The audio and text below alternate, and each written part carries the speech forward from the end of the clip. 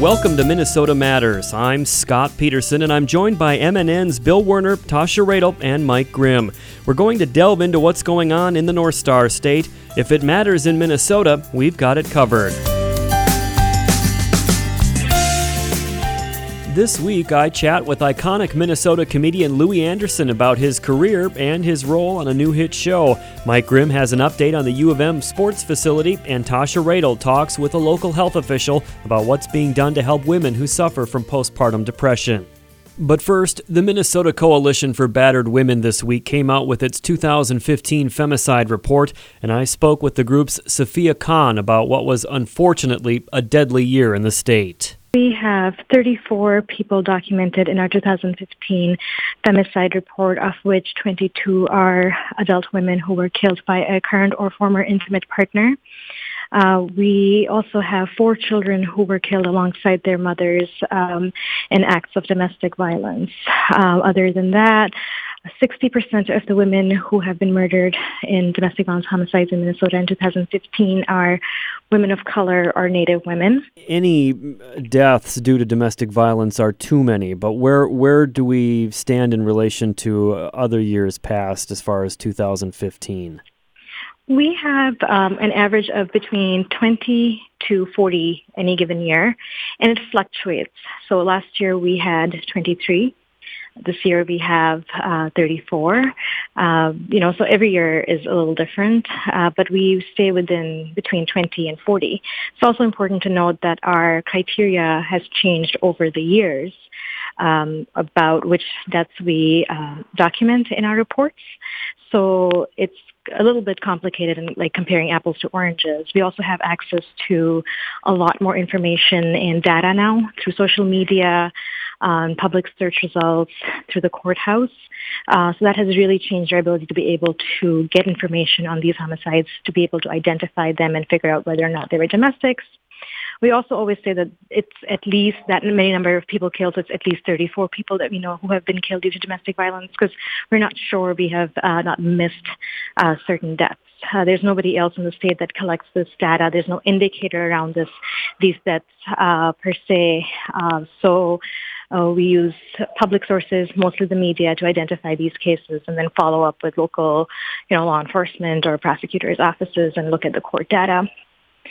At the time we published this report, we had 4 additional cases that, weren't resolved at the time, and we weren't able to include them in the report. And Sophia, can you just elaborate a little bit on the fact that such a large percentage of these people have been killed by current or former partners? And that's something that I think is demonstrated each year when this report comes out. Just talk about that a little bit if you could. Yeah, so we really see that as a startling factor in, all domestic violence homicides. But when you look at the adult women who are killed by current or former intimate partners, and you look at Minnesota's general homicide rate for women who are murdered in homicides, we find that in the last 5 years, over 80% of women who are killed in Minnesota in a homicide have been killed by a current or former intimate partner. And to us, that's just a staggering statistic. Included in our report are also, as I mentioned earlier, children who are killed alongside their mothers. We also have men who are killed by intimate partners, current or former. And we also have a category of interveners, bystanders, family members, and friends. And every year we have a whole number of people listed in that category. These include, current boyfriends who are killed by former boyfriends. These include officers like Steven Sandberg, who was killed in St. Cloud this year while responding to a domestic violence incident, monitoring an offender who was being charged with a domestic violence act. So we include all of their deaths as well. When we do the analysis in our report, we limit that to the adult women who are murdered, and we do that for a number of reasons. First one being that is our area of expertise, and also we have a lot of research available that we compare our data to on women who are killed by their current or former intimate partners. Sophia, if you could, for any of our listeners out there who are either suffering from domestic abuse or suspect it, what can they do as far as reaching out to your organization or getting help? Absolutely. They can reach out to the Day One Minnesota hotline number. It's 866-222-1111. And that will connect them to their local advocacy program. They can also go to our website, mcbw.org, and look up local programs by their counties and reach out to their programs for confidential voluntary services. Even if they feel that they just need someone to listen to, they can absolutely reach out to an advocate. It's absolutely confidential. It's voluntary. It's free. And they have the expertise and the training and the resources to be able to assist anyone who is experiencing domestic violence. All right. I always appreciate the opportunity to chat with you, and I thank you for taking the time today. Thank you so very much. More Minnesota Matters after this.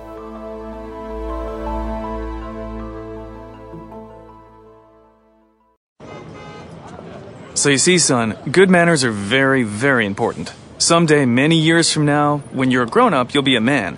And when you are, you should be a gentleman. Do you want me to go through it one more time? Yes. Yes, please. Yes, please. Exactly. Always say please, thank you, you're welcome, and excuse me. Sit up straight, hold doors open for ladies. If a door's shut, then knock first. Don't burp, don't swear, don't speak with your mouth full, don't reach across people's plates, keep your elbows off the table. What table? And don't interrupt. While we're at it, don't stare, don't use foul language, don't call people names, but do remember people's names. Always share your toys, play nice, and cover your mouth when you cough or sneeze. On the bus, give up your seat to anyone who has trouble standing. Bottom line, treat others the way you'd like to be treated. Got it? Got it. And stop picking your nose.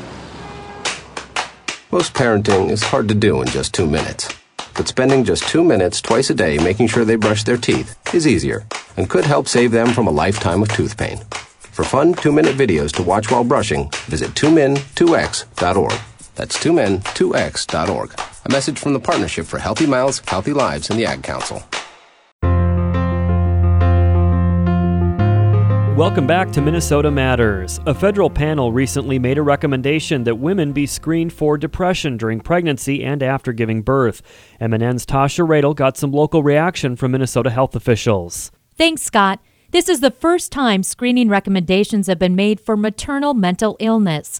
I caught up with Dr. Helen Kim, director of the Mother-Baby program at HCMC, and asked her about her feelings behind the proposed screening. I think it's actually a long time in coming, and there's been a lot of groundwork done on identifying depression during and after pregnancy for a long time by different groups in psychiatry, OB, family medicine, and even in pediatrics. So this really just summarizes, I think, a lot of that groundwork, which shows that while the public may focus on postpartum depression, actually half of women develop symptoms in pregnancy. And so if we focus our screening efforts on the postpartum time, meaning after the baby's born, then we miss the opportunity to intervene during pregnancy as depression is evolving. So I think the idea of screening during pregnancy is actually ideal and hasn't really been put out there as a formal recommendation. So I think this is a really good thing, and hopefully will prevent women from having worsening symptoms once the baby comes. And I was going to ask, and you kind of touched base on this a little bit. It sounds like postpartum depression is quite common, doctor. Is that correct? So postpartum depression is incredibly common. It's 1 out of 8 women in the general population. In groups that have other risk factors, for instance, teen moms or low-income or minority mothers, the rates of depression might be as high as 1 out of 3. So the incidence of postpartum depression is very common. Again, half of those women have symptoms in pregnancy. And so if screening had happened in their pregnancies, many women would have potentially received appropriate support at that time and prevented a postpartum worsening. The other important point to make, I think, when we talk about postpartum depression is that anxiety is a frequent and sometimes more common presenting symptom for women who have postpartum symptoms or prenatal symptoms. That sometimes it's not low mood or lack of mood or flatness and depression that women become distressed by it. It's more a sense of anxiety, ruminating, unreassurable and overwhelming emotional distress and anxiety. That's what drives the low mood.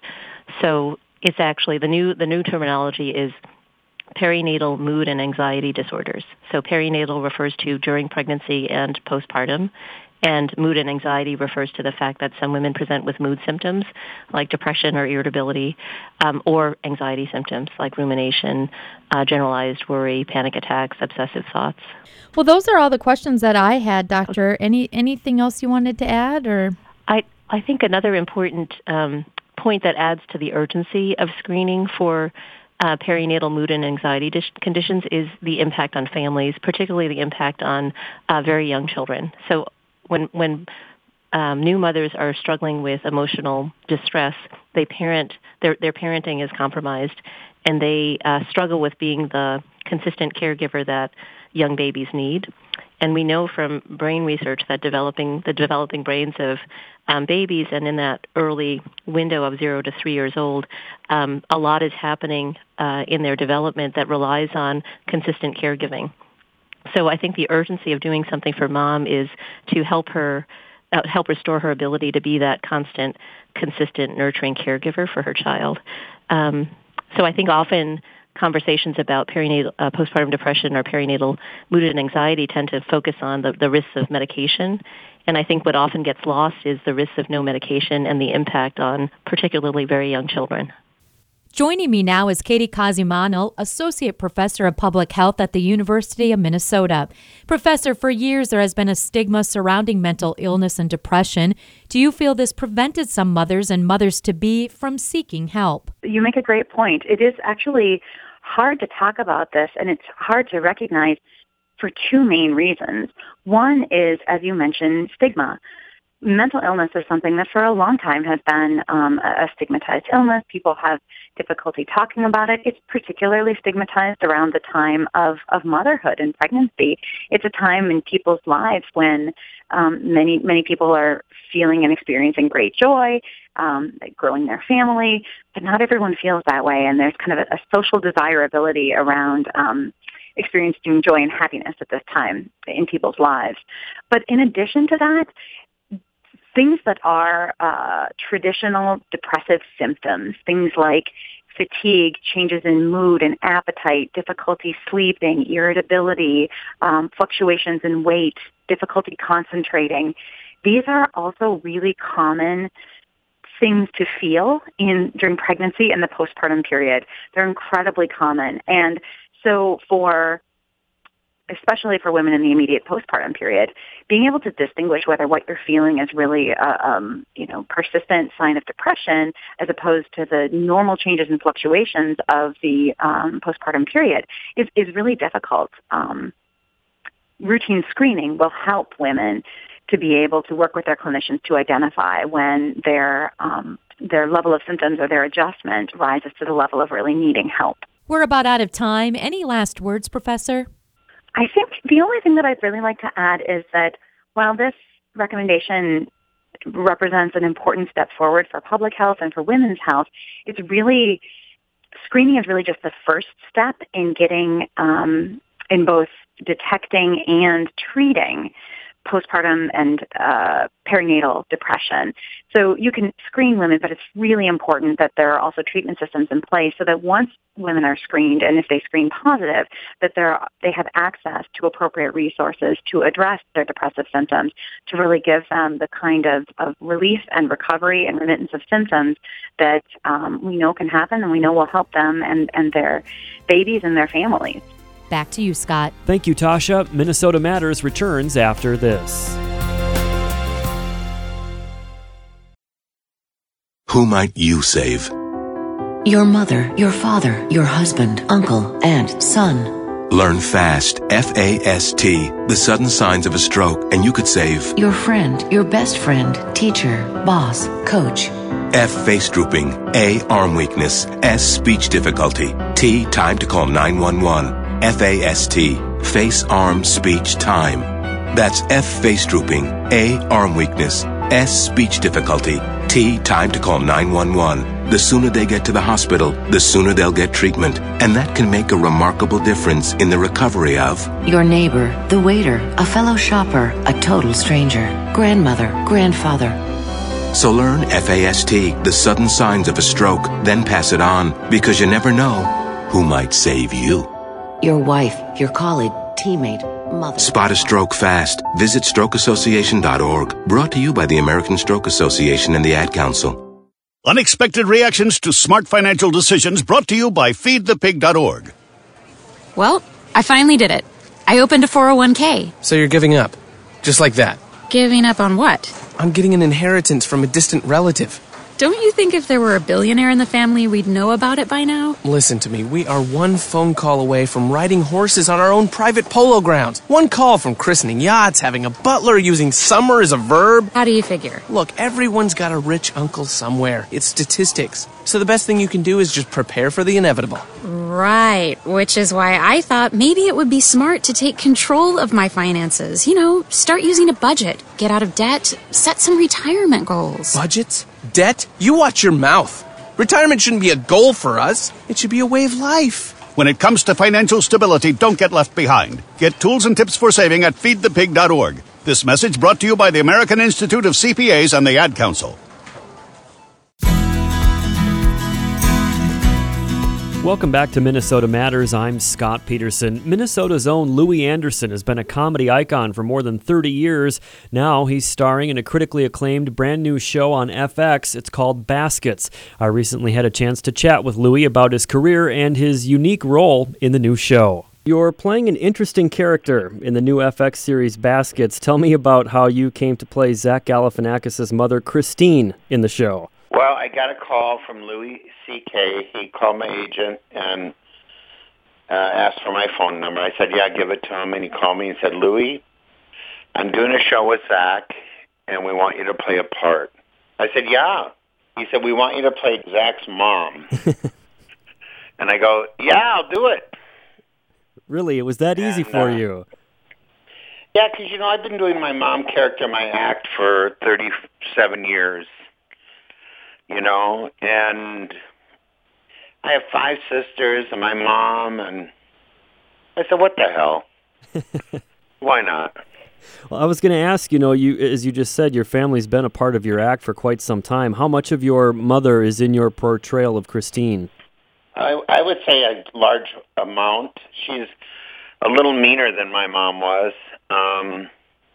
But yeah, a large part of her is definitely derived. Oftentimes in the show, I would say to Jonathan Kreisel from Portlandia, who is our director, he's the guy who did Portlandia, I would say to him, hey, do you mind if I do this?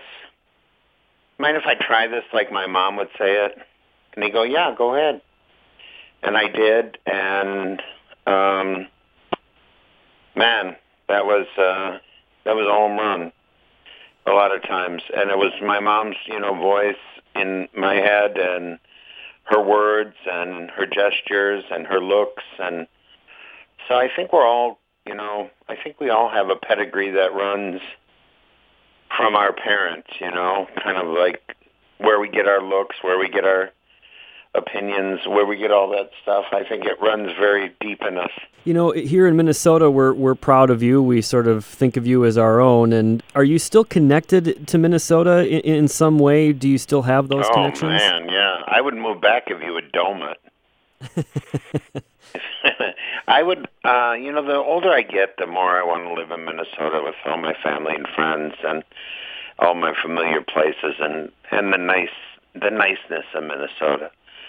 There's something really good and helpful. And, Minnesota's the type of place where if somebody's in a ditch, you don't think as much as maybe you would if you're somewhere else to pull over and try to help them get out of it. Everybody, there's a big all for one for all attitude in Minnesota. And, I also learned about being generous and being charitable on the receiving end as a poor child. And that transferred over to my adulthood, to be giving and to be charitable.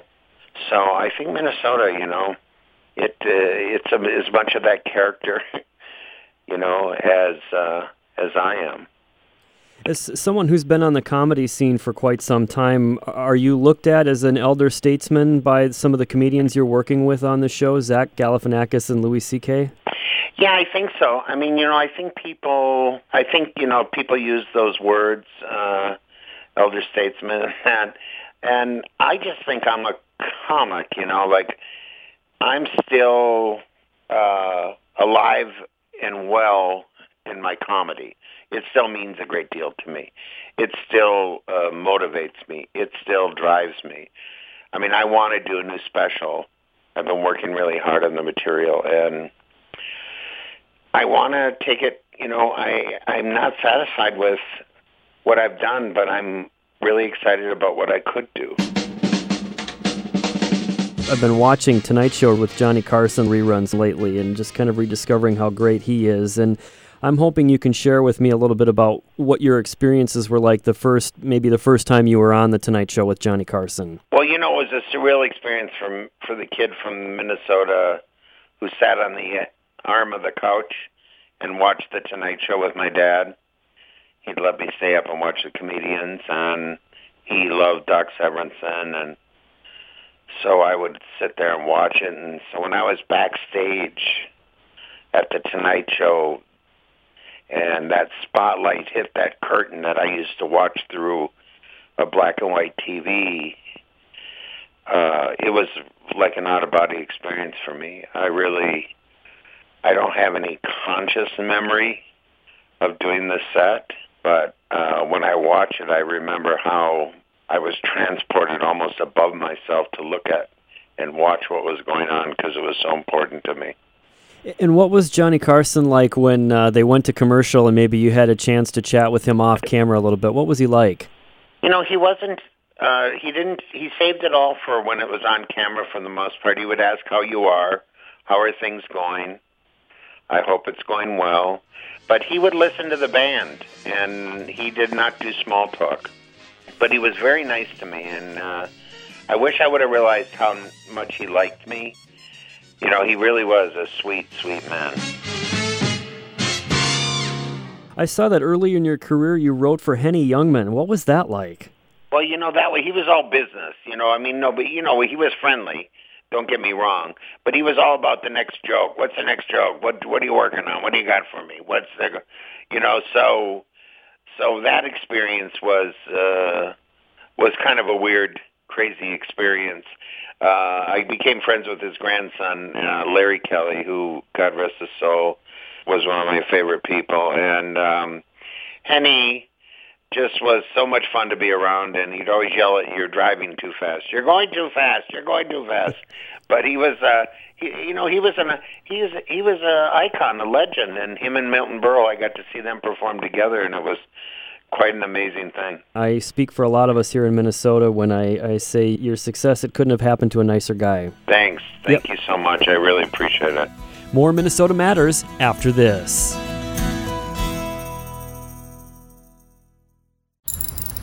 Son, can you hand me that big screwdriver? This one, Dad? No, that's a wrench. I need the long one close to your foot. Why? Because I need to loosen a screw. Why? Because I have to change the oil filter. Why? Because I love you. The smallest moments can have the biggest impact on a child's life. When it gets dirty, okay? All right. Now pass me the new filter. Why? Ha ha, very funny. Take time to be a dad today.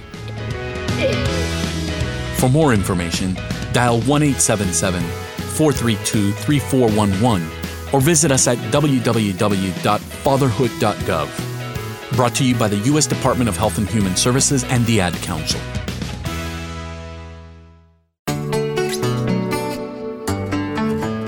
Welcome back to Minnesota Matters. There's been a lot of talk about the new $150 million athletic facility set to be built on the University of Minnesota campus. MNN Sports Director Mike Grimm, who also serves as the radio voice of the Gophers, is with us with an update on the overall plan. Scott, there's a slight bit of work already underway on the project, but the heavy lifting portion begins in less than 3 weeks. Beth Getz is the interim athletic director for the University of Minnesota. Over the past few months, and I think we're going to continue to see more of this here shortly, but they have been doing taking some soil samples.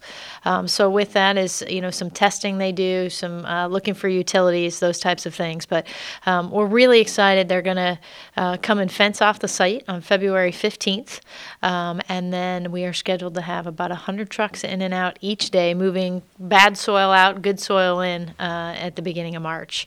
So we'll really, it's really going to start to take shape here soon. As the spring then rolls in, Is it just going to be dump truck after dump truck coming in and out of here? Well, that's certainly what it seems like. So I know they'll, at some point, obviously, we'll start to see the footings go in and those types of things. So, visible progress is something to be excited about and certainly brings enthusiasm to the project. Let's recap just quickly the timeline from when February 15th to like when student athletes are going to start being able to use this facility, which could be months, years down the road now.